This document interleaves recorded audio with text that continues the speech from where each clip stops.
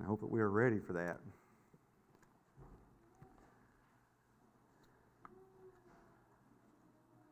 Last week we gave a message on prayer, and it was focused on the prayer life of Jesus Christ. I stated I want to give a few messages on prayer on Sunday morning. It's been a long time since we have done that, and so I just want to focus on that as the theme this year is abiding in Christ, and so it's of course most importance that we so focus upon the subject of prayer. Open your Bibles to James 5, if you would. James 5. I want to read verses 16 through 18. I know David in Sunday school class had read these verses a lot and focused on the life of Elijah. That's not going to be, our focus here on the life of Elijah, but we are going to gather some thoughts from these verses to help us on prayer. James 5. Verse 16 says, "Confess your trespasses to one another and pray for one another that you may be healed. The effective, fervent prayer of a righteous man avails much. Elijah was a man with a nature like ours, and he prayed earnestly that it would not rain, and it did not rain on the land for 3 years and 6 months." Our subject this morning is prayer and holiness. Prayer and holiness. Let's pray. Father in heaven, help us as we come into your word, this portion of our worship today. Help us to have prepared hearts as we assemble. Lord, I pray that the word of God would fall upon good ground this morning, that we would have plucked out of our hearts, Lord, the cares of this life, that we'd pluck out of our hearts, Lord, the riches of this world, that we pluck out of our hearts the pleasures of this world, and that we would come, Lord, with hearts that are ready to receive your word, that the word might fall upon good ground, soil that has been turned over and prepared, and we're ready for the word of God to sink in. And so, Father, I pray that it would accomplish that. And Lord, that we would leave here this morning a people that are more determined to walk with Jesus Christ and to live for Him, and to be more of a praying people. And Father, that I pray that not only that we would do that more, that Father, that we would see our prayers more effective, that we would see our prayers avail much. And Father, I pray that we would walk with you in such a way to where that, Lord, that when we pray, Lord, that we could be more effective. Father, I pray that you'd help us, Lord, to draw near to you this morning, that we would see the importance of that, to turn from our sin, to turn close to you each and every day. And Lord, I know that when we do that, we shall be greatly affected in our prayer life.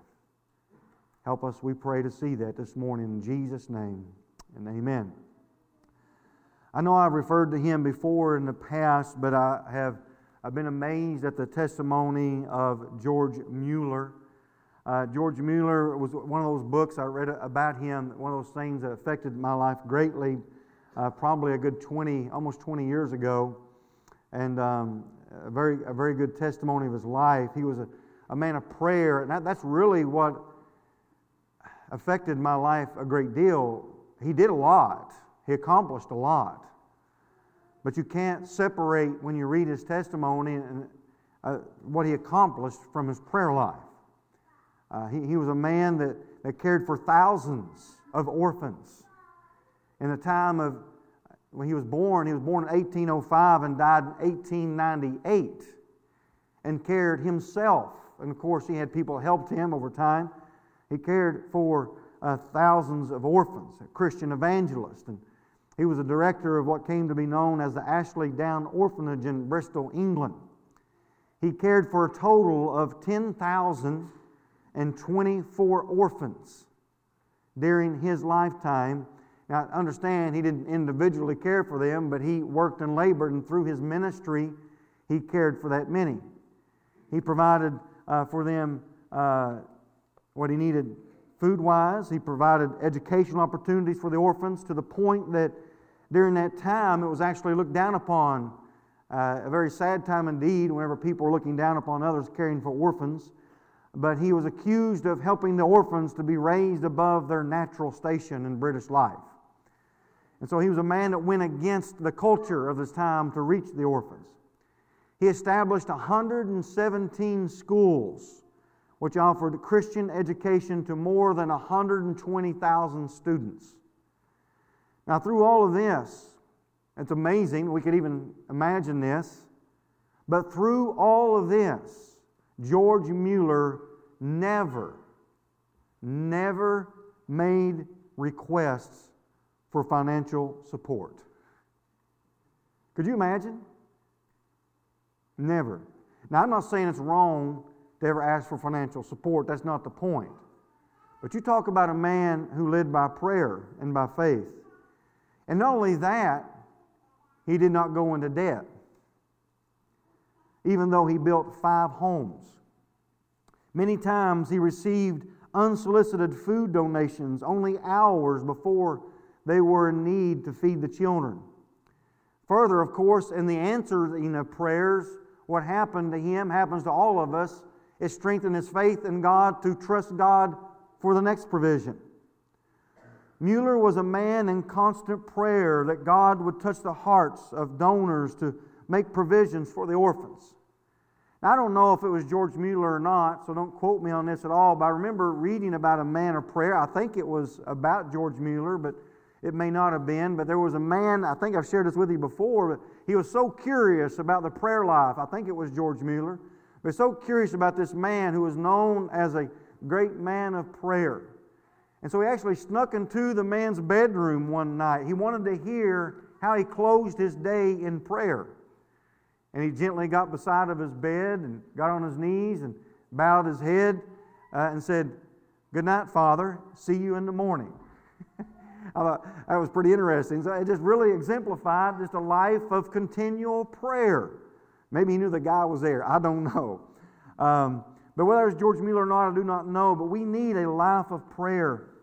There was one well-documented occasion in the life of George Mueller that they were about to sit down for breakfast. Actually, they were already sitting down for breakfast to feed the children, and they were about to give thanks for the food. But the problem was there wasn't any food. They were already around about the table, and they were bowing their heads to give thanks for the food, while there was absolutely nothing in the house to eat. As they finished praying, after they finished praying, a baker down the road knocked on the door with enough fresh bread to feed everyone in the home. And at the same time, the milkman had broke down, his cart had broke down in front of the orphanage, and so not wanting the milk to go to waste, he gave it to the orphanage. The testimony of his prayer life, if you have an opportunity to read about George Mueller, would definitely, I think, affect you. But it was George Mueller, this man of life and faith, who said this. He said, "It is not possible to live in sin and at the same time, by communion with God, draw down from heaven everything one needs for this life." George Mueller was a praying man, and God heard his prayers, and God answered his prayers, but you can't neglect to recognize as well that he was also a holy man of God that understood the importance of shunning sin and walking with Jesus Christ. You see, the problem with us sometimes, I know it is myself, we want to see our prayers accomplish much.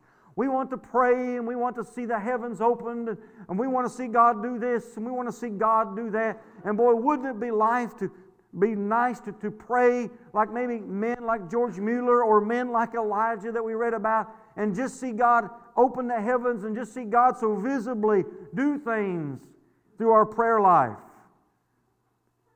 We want that. But before we could ever want that, there must be something that we want more. Before we want to see our prayers answered, there has to be something we want more than even that. And that is a walk with God. A holy walk with God. Where we're walking with Christ and turning from sin. We've got to want that first. I'm not talking about trying to live a godly life so as to secure heavenly blessings. Though there is a connection between walking with God and seeing Him answer prayers, That should not be our motive. It's kind of like, I try to think of a way to give us an example of that. It's like when your kids, maybe your kids have been a kind of bad, and you've been having a hard time making them mind, and it's been going on maybe for days or weeks, and all of a sudden they come up to you and they say, you've kind of noticed throughout the day, that day, they've been kind of good. Thinking, man, you know what? I guess I'm getting through to them. All of my lectures, my chastisement, boy, it's really starting to sink in. They're starting to have a change of heart. And they come up to you later that day and they said, hey, Dad, is it be okay if I have... And you're like, and it's like, and you knew. You realize the only reason they've been good for the last hour or 2 hours or whatever, they were building up to ask you for something. Folks, we can't fool God, okay? We can't pretend obedience. We can't pretend holiness. And neither should we seek after it in order to obtain something from God. But the truth remains in Scripture. And we're going to open the Scriptures up and see this in several occasions, that the prayer of a righteous man avails much. And listen, this is not talking in James simply about the prayer of a saved person avails much. The context of the verses we have read here in James is talking about, one, praying for those that were sick in verses 14 and 15. The instruction on prayer in the following verses are not to be separated from that. Seeing the subject is still on the subject of prayer. Now the reference here to Elijah praying, it says that he prayed that it wouldn't rain, and then it would rain. So it gives us an example here that the prayer that's not just talking about praying for the sick, but in prayer in general, for whatever we may pray for. And the main subject here he's talking about is praying with success and praying with effectiveness and power. Praying is a way that we see it even more, that the Lord might move things as He moved the clouds to bring the rain, or see the sick healed. Do you know of Christians? Do you know of Christians that it seems like God hears their prayers? I mean, there are certain people in life, if you have a burden, if you have something going on, you want to ask that person to pray for you. Are there certain people that when things are tough, boy, I want to ask so-and-so to pray? Now, another question I think is imperative if we ask ourselves that question and we say yes, can we also recognize, are those same people, are they godly people? Are they godly people? Or are they people that really like to push the limits? People like to ride the line. Or people like the gray area. Or people that really like to push the envelope, if you would, towards rebellion. And really like to be that Christian that's kind of on the outs, and that rogue Christian. Are they that character? Or are they a Christian that wants the Word of God, that loves Jesus Christ, that shows that they want to obey Him and walk with Him? And you can tell that they just love the Lord Jesus in their life and want to honor Him. Well, yeah, I think that person I want to pray for me is also of that same character. Are they quick to confess when they are wrong and they want to make things right? They're an honest person, a humble person that seeks to turn from sin and to turn to righteousness. They love to worship the Lord. They want to be faithful. Listen, there is a connection between their godliness, their love for Christ, their holy walk with the Lord, and their prayer life. We cannot separate that. I read an article by a man entitled, "Do Some Christians Pray with More Power?" It was a good article, and I've gotten some thoughts from that and thinking of this message. I hope it will encourage us this morning to walk with God. But not just so, as we said, so we can pray with power and see prayers answered. But because we love the Lord, and because we want to draw nigh to Him, and we want to fellowship with Him, we want to commune with Him. In other words, answered prayer should be looked at more as a byproduct of intimate communion with God. In other words, it's what the result of it. In other words, we're not trying to be close to get something from God. Like the person who only calls you, whenever they want something. They're not interested in a relationship with you. You haven't heard from them months or years. And you know that if you hear from them, they're going to ask for something. We don't want to be like that. We want an intimate relationship with Christ at all times. And listen, and the result of that is our prayer life will be radically changed. We need to desire God and to desire His presence, to desire His person, His Word, His worship, desire to talk to Him, to know Him. Answered prayer will be the result of that. I do not want to encourage you to get close to God just so that you can get something out of God. I want you to get close to God because you want God. So with all that said, I do not believe at all that every child of God prays with the same power. They're not all as effective. Is it possible for God to hear the prayers of various believers differently due to their walk with Him? It is. And do the Scriptures teach what we are saying? Could it possibly be that a lack of godliness or something we're failing to turn from in our life, something we're failing to deal with, that's really hindering our walk with God? And that's the real problem. The real problem isn't that God isn't hearing our prayers or listening to our prayers. The real problem is our hearts aren't right with His. I know I've got this written down to say this later, but I feel like it'd be a good place to say it now. And there's a balance here we have got to take, because there is a pleading with God, an earnest seeking of God, that where our hearts are right with the Lord and we're seeking after the Lord. And there's a times where the Lord, where there's not anything wrong with us, but the Lord just says no. That happens. And we must submit and we must say, your will be done. That happens. Sometimes God says, no, I'm not taking that thorn away from you. You are going to have my grace sufficient. And you're right with me and I'm right with, all of this is good in our relationship with one another, but I'm not going to do what you're asking.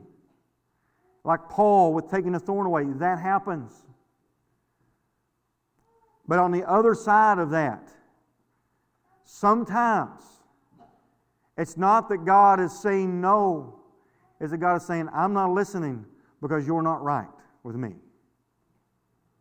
And I think that what happens sometimes is that we're quick to, there's a balance here. Sometimes we're quick to say, well, it must not be God's will, or it's the sovereignty of God. In all reality, it might be that we're not right with God, and He's not listening right now. We need to understand that both of those things happen. And so it's a subject that we need to handle carefully, because I don't want to come across as, well, if God is answering this specific prayer, you must not be right with God, because that is a lot of people in the name it and claim it. That's kind of what they promote a lot of. So we don't want to go there. That's not it. That's not all of it. But that can happen. It's not a matter of faith, not trusting God enough, but it can be sometimes a matter of our life. It's not where it needs to be, and God simply is saying no because we're not right with Him. In other words, we're wanting something from God, but we're not doing what He has commanded us to do in our own life. Kind of like when your children are asking you for something, but they're not being obedient to what you've told them to do. You don't want to give it to them. You would like to give it to them. There's times in raising children you would like to give them something. Man, I'd love to give them this. They're wanting this. I'd like to give it to them this, but I know I can't. Not simply because I'm not able, but because I won't, because I know that our relationship is not good right now. They're being disobedient in so many ways. I can't give this to them. It would not be good for them for me to give this to them. And that's what we're talking about. Sometimes that is the case. We also cannot assume that just because that we are saved and that Jesus is our holy and high priest who sits at the right hand of the Father making an intercession for us, that our prayer life is not affected by sin in our life. Again, just being a Christian does not enable you itself to be able to give the prayer of a righteous man that avails much. Bottom line is, the Scriptures teach that sin can hinder our prayers.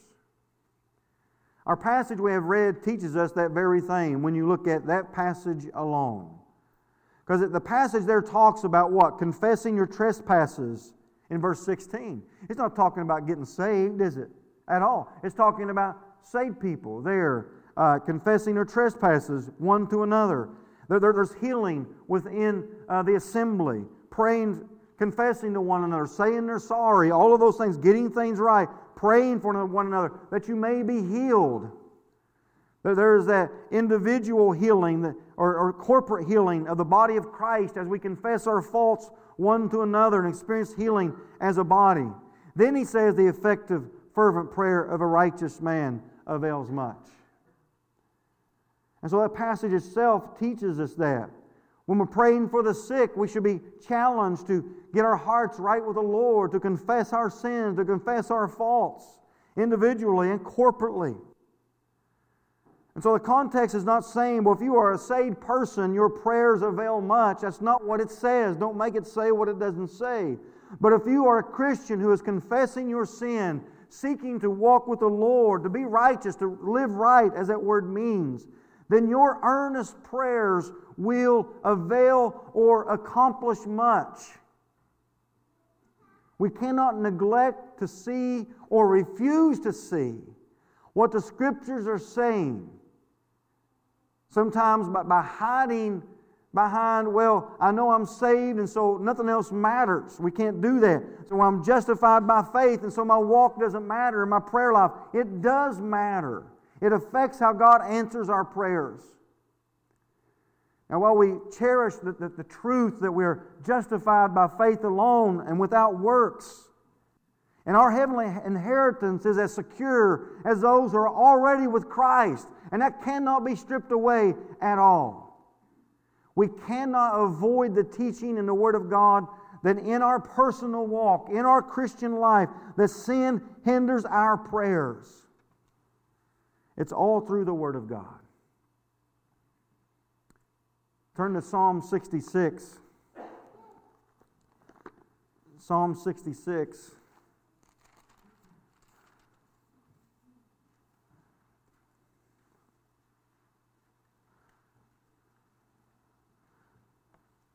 I think if we're honest, we know this. Just that communion with God and prayer.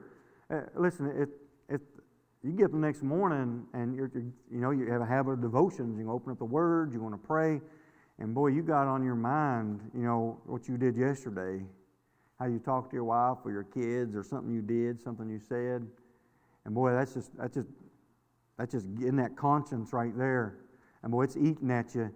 Well, what do you need to do before you really get in to the Word and start praying? What you need to do? Boy, if you're going to walk with the Lord and you're going to pray right, you got to confess this. You got to come clean. You got to get this right with the Lord. We should know this. In Psalm 66 and verse 16, it says, "Come and hear, all you who fear God, and I will declare what He has done for my soul. I cried to Him with my mouth, He was extolled with my tongue." And then he says, "If I regard iniquity in my heart, the Lord will not hear." Meaning the Lord will not hear me. But then he says, "But certainly God has heard me. He has attended to the voice of my prayer. Blessed be God who has not turned away my prayer, nor His mercy from me." And so David knew this truth, that if he regarded iniquity in his heart. Now, he doesn't say if I have zero indwelling sin, then God will hear me. That's not what it says. He speaks about a regarding of sin. That word regard speaks of a cherishing of sin, a holding on to sin, a regard for sin, a reverence for sin. In other words, an exaltation of sin within us. Something that's reigning in us. Something that's having authority in our life.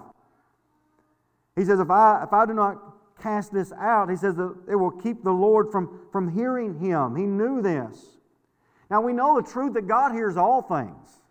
When he says the Lord will not hear me, he knows that God hears all things, but the Word speaks of listening. God will not heed to his voice.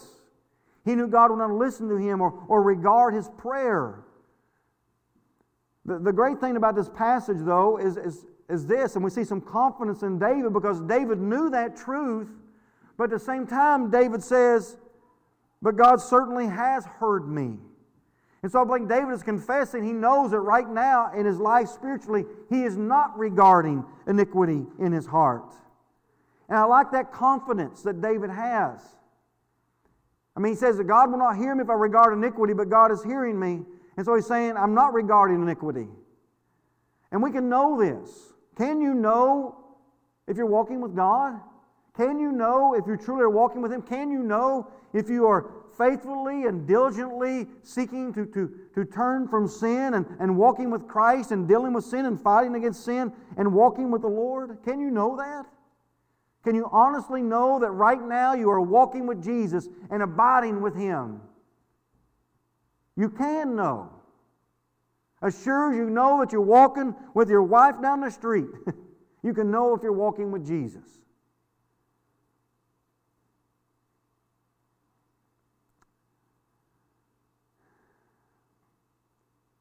David knew that if he wasn't right with the Lord, then he would not have answered whatever it was he was asking for, but God did answer.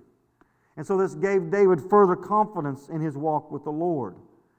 In Proverbs 28 and verse 9, Proverbs 28 and verse 9, it says this, one who turns away his ear from hearing the law, even his prayer is an abomination. An abomination was something that was disgusting to God, like a terrible smell. Often it speaks of certain sins being abomination. Most often it's speaking of idolatry. When you look up the Old Testament, there's a lot about that. But when we will not listen to the Word of God, when we will not listen to the commands of God, it will affect our prayer life. I mean, if God is speaking one thing, certain commands to our life, and we're not listening and we're praying, I mean, again, I think a good example of this is your relationship with your children. Whenever you're telling them what they need to do, and you're teaching them what to do, and they need to do this, they need to do that, you need to do this work, and you need to do this chore and this responsibility, and they're coming and asking even for the most simplest thing. You're like, I don't want to hear it. Go do what I told you to do. Go do what I told you to do, then come talk to me. And I think that can be that way with the Lord. When there are things we are aware of, things we're in knowledge of, that God's Word is saying, thus shalt thou do, and we're saying, no, I shall not. And then at the same time we're saying, but Lord, will you do this?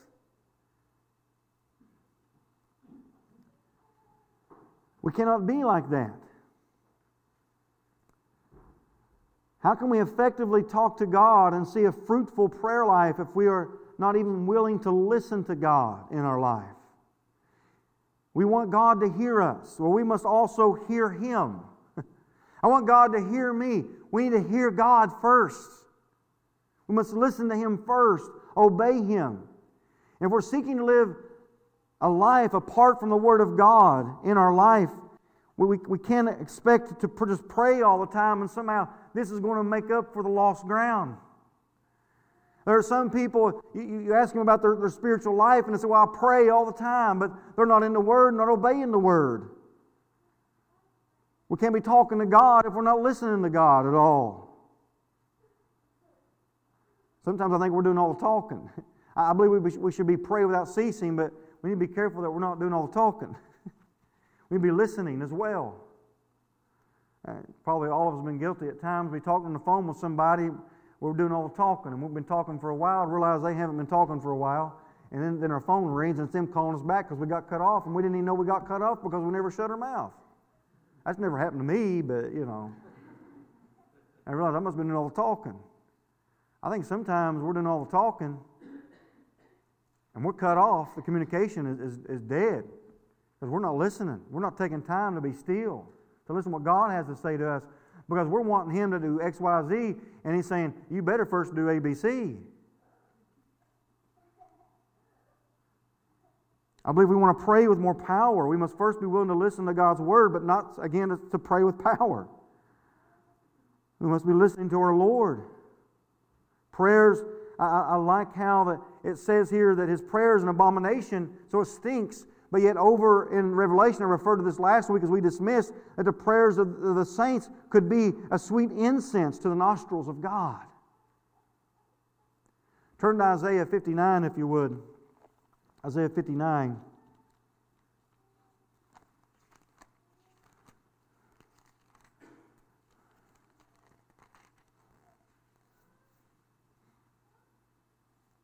Verse 1 through 4 says, Behold, the Lord's hand is not shortened that it cannot save. And oftentimes we refer to this verse and we're talking about God saving souls. Like saving people from sin, in a sense of redeeming them, saving them, being born again. That's not the context. Though I think there's some thought in that, okay? But the context is prayer. The context is that the people of God, Israel, were crying out to God for deliverance. And this is what God says to them. Behold, the Lord's hand is not short that it cannot save, nor His ears heavy that it cannot hear. But your iniquities have separated you from your God, and your sins have hidden His face from you, so that what? He will not hear. Not that He cannot hear, but that He will not hear. He's talking to the nation of Israel here. For your hands are defiled with blood, and your fingers with iniquity. Your lips have spoken lies. Your tongue has murdered perversity. No one calls for justice, nor does any plead for truth. They trust in empty words and speak lies. They conceive evil and bring forth iniquity. Israel is wondering, when you go back in the previous chapters, Israel is wondering, where is God at? Why is not God answering our prayers? Why is not God listening? In chapter 58, you find that they're going to extremes so that God will listen to them. And they're doing some extreme fasting even. I think fasting can be very beneficial and there's a place for it, and we should do it. But in chapter 58, you find that they were fasting in seeking to approach God, yet at the same time, while they were fasting, you find out that they weren't turning from sin. They were doing the fasting, they were avoiding food and water and drink and seeking to afflict themselves in that manner before God, but they weren't turning from sin. And God says, is this the kind of fast that I want? He says He abhorred that fast from them. Why? Because they were not at the same time seeking to turn from sin. In the last chapter of 58, they were not obeying the command of the Sabbath. Israel was not. They made it a day of delight and doing their own pleasure. And then God tells them here that God's hand is not shortened that it cannot save or deliver them. He says, it's not that I cannot hear you, but rather that I will not hear you because of their sin. In verses 3 and 4, He gives a list of some more of the sins that they were guilty of that we just read, apart from dishonoring the Sabbath. And there are several sins that He referred to there. Listen, just going through the motions of prayer, having your little routine and saying a certain prayer. Listen, that is okay. As long as it's not vain repetition, just thinking if you say it over and over, it's going to happen. But there needs to be some real confession in our life. Some real soul searching of sitting before God in the Word of God and asking God to reveal within us those things that offend Him. And a real earnest desiring to be more like Christ and to be more holy in our life. That should be our first prayer. Our first desire is to be more like Jesus. How often do we earnestly and effectively want to pray like that? Honestly, how often do we pray with great zeal? Say, oh, if I could pray like Elijah and stop the rain and show people the judgment of God. But have we ever prayed ever so fervently and with such great desire because we wanted to just be close to Jesus Christ in our life? We wanted to walk with Him and talk with Him and commune with Him and worship Him and adore Him and glorify Him with our words, our thoughts, and our actions. We just wanted Him more than anything else. Have we prayed with such fervency for that? Oh, to know Him more intimately, to be more like Him, to experience Him. Do we pray like that? See, they were trying to fast just to get something from God, but they didn't want God. They wanted their sin. Is there a real confession in their life? If there's not, then our prayers are going to accomplish. They're going to be powerless.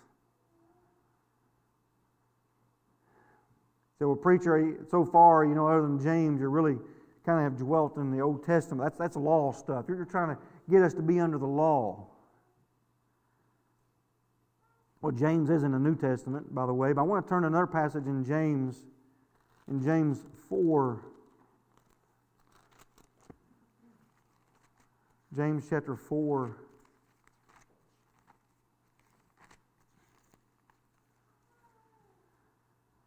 Verse 1, where do wars and fights come from among you? Do they not come from the desires for pleasure that war in your members? You lust and do not have. You murder and covet and cannot obtain. You fight and war, yet you do not have because you do not ask. You ask and do not receive because you ask amiss that you may spend it on your own pleasures. Adulterers and adulteresses, do you not know that friendship with the world is enmity with God? Whoever therefore wants to be a friend of the world makes himself an enemy of God.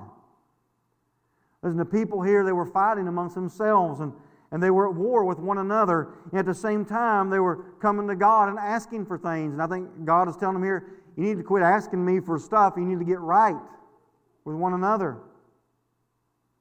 They were fighting. And all of this going on, you ever labored so hard as well at something to make something work in your life? Maybe you didn't even pray about it as well. There's that addressed here as well. So sometimes it is very simple. We just, like Jesus said, you haven't asked me for anything. So before you start saying, well, the Lord just doesn't answer my prayers, well, have you really prayed? Sometimes it's the case when He says you ask not, you ask because you did not receive. Sometimes you don't receive because you're asking for the wrong reasons.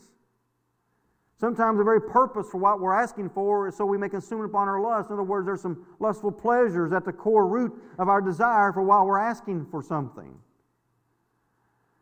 But sometimes it's just that our hearts are not right with God. We're too friendly with the world. It's no coincidence that He talks here about our friendship with the world as He talks to them about prayer. When we're close to the world, listen, when we're close to the world, guess what? We ask God for the wrong things. When we're close to the world, we ask God for the wrong things. I want to pray and see God answer prayer more, but also I know at the same time my prayers need to be channeled the right way. I need to ask for the right things. I love that in Psalms where it says, delight yourself in the Lord and He will give you the desires of your heart. I love that. Oftentimes people think about that verse and says, I'll take joy in the Lord and He'll give me whatever I want. That's not what it's saying. You take delight in the Lord, He'll give you desires of your heart. He'll give you the right desires. In other words, when He's your chief desire, listen, it reigns over all your other desires and you desire the right things. When you love Him, you desire the right things. When you love the world, you desire the wrong things. Don't expect God to answer that.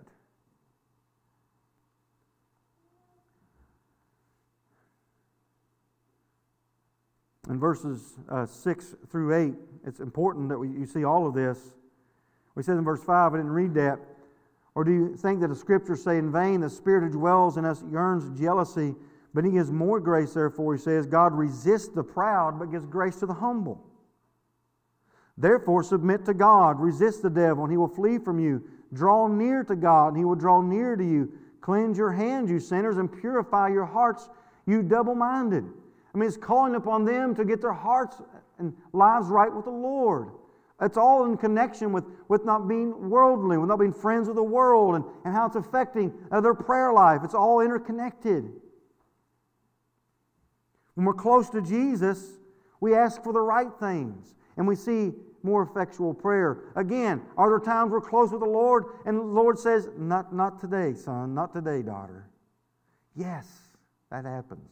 We must submit to the will of God. But we must also be willing to see the other side of that and ask ourselves some questions. If we're not seeing any prayers answered, we're not seeing any effectiveness, any power in our prayer life, we've got to be willing to ask the hard questions. Are we walking with God?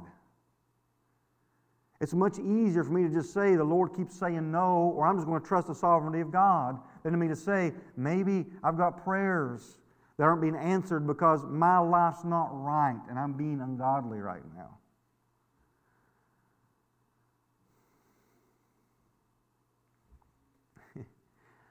Turn to 1 Peter.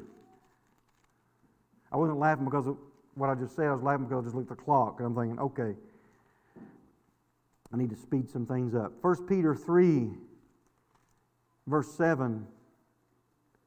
It says, husbands likewise dwell with them, your wives with understanding, giving honor to the wife as to the weaker vessel. If you don't obey the Lord's admonition, husbands, in this, guess what you're doing? You're sinning. Right? And as being heirs together. If you don't see her as on the same page, really, and you just think, well, I'm just going to, you're all that. As being heirs together, you see her, you're not seen as a sister in Christ. Heirs together of the grace of life. He says that your prayers, what? May not be hindered.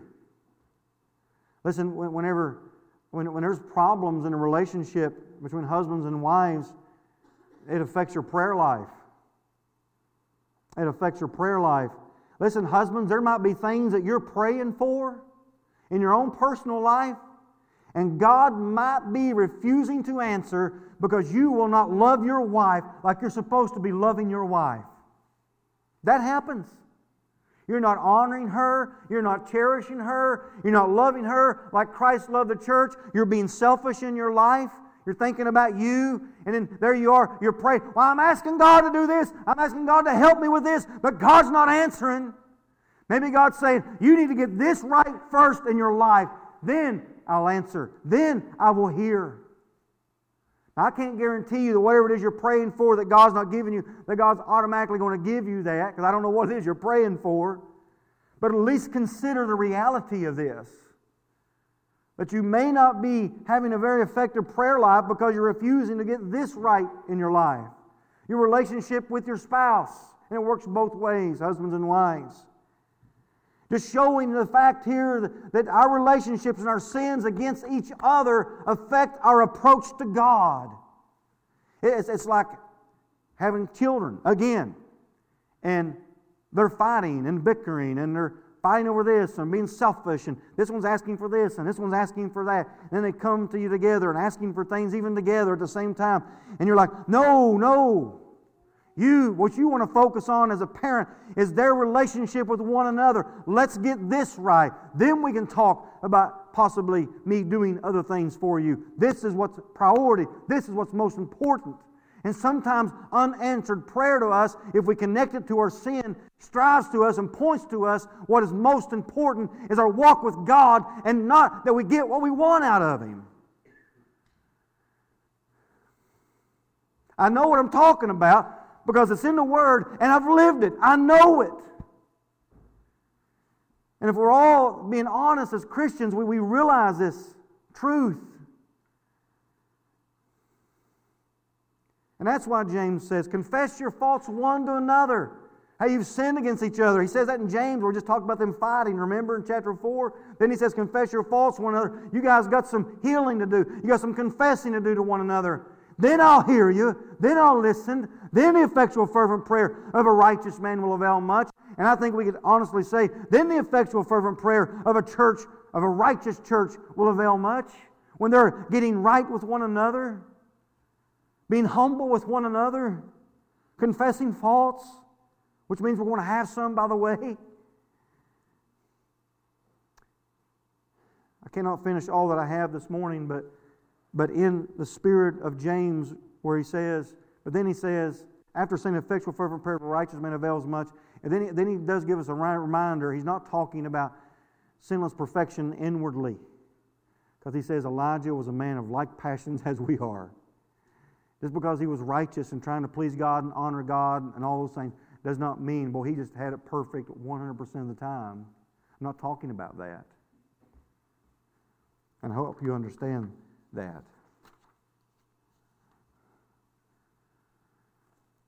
James says that the righteous man's prayer avails much. It accomplishes much. Very quickly, just to show this connection in another New Testament place, and then I won't deal with everything I have here, but at least let's get this couple verses in. 1 John 3:22. 1 John 3:22. And whatsoever we ask, we receive from Him. Why? Say it with me. Because we keep His commandments and do those things that are pleasing in His sight. I didn't say it. He said it. I mean, we got to understand this is part of it.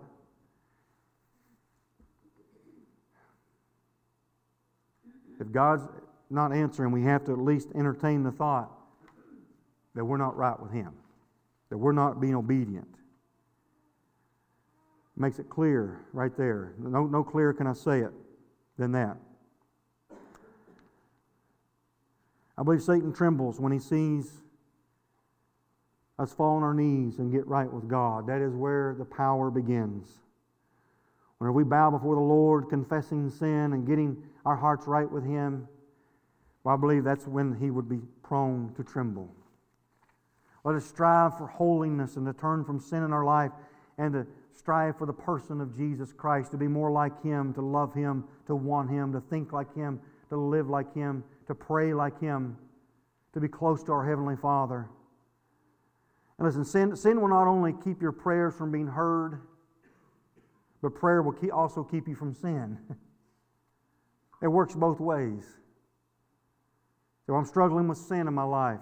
Have you earnestly sought God?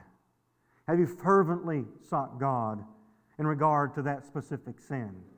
If I'm struggling with a certain sin in my life, preacher, can you honestly say that in a battle against that sin, specific sin, have you truly and earnestly fasted and mourned before God and pleaded with God that God would deliver you from that sin in your life?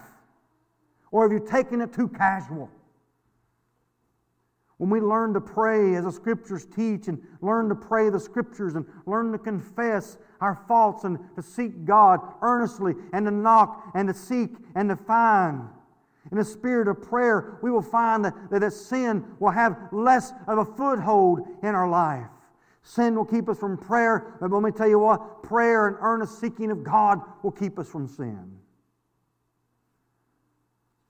In 1 John 3 there, we'll just close with these words here. In 1 John 3, we read what verse did we just read?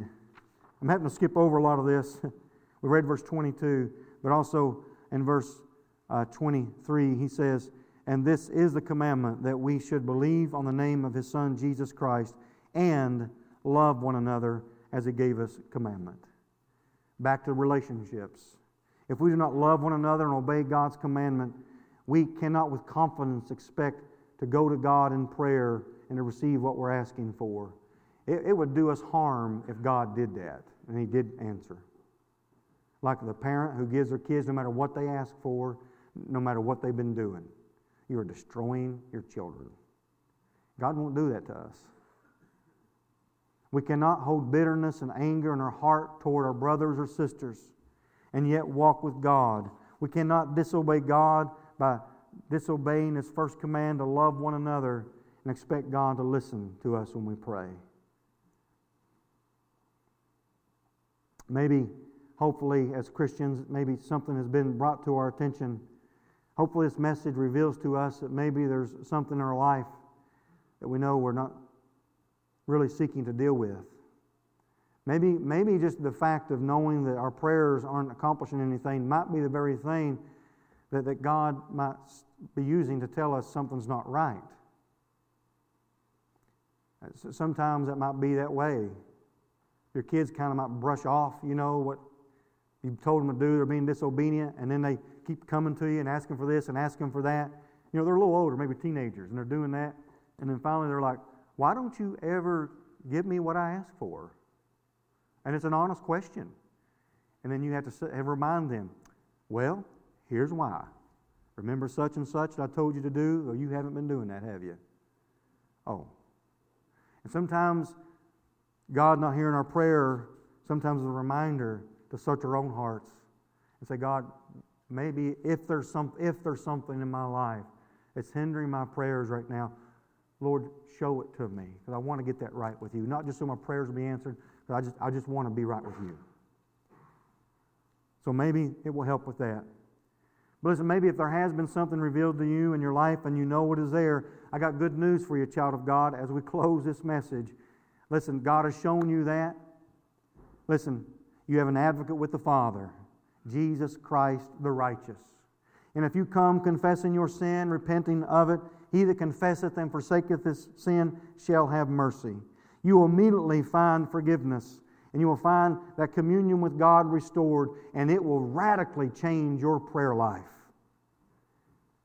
And even what you pray for will change when your heart is right with His. His glory will be the pulse and theme of all your prayers. Father in heaven, I ask that you would use this message for your honor and for your glory. And I pray that you would draw us close to you, Lord. Help us to see things that might hinder our walk with Christ. And Father, I just pray that you'd help me, Lord, in my own life. For Lord, I believe that it has been often the lack of seeing prayers answered that you have used so many times to show me that, Lord, my own heart isn't right with you. And I thank you for that truth. So, Father, help us, I pray, Lord, to have our hearts in tune with yours each and every day, to be willing to see the things that hinders our walk with you and is also hindering our prayers. Father, we have so much to pray for, so much at stake in our lives, our children's lives, and the community around us. Help us to walk with you and to be a people of earnest, effective prayer. Prayer that avails much because we're people walking with you.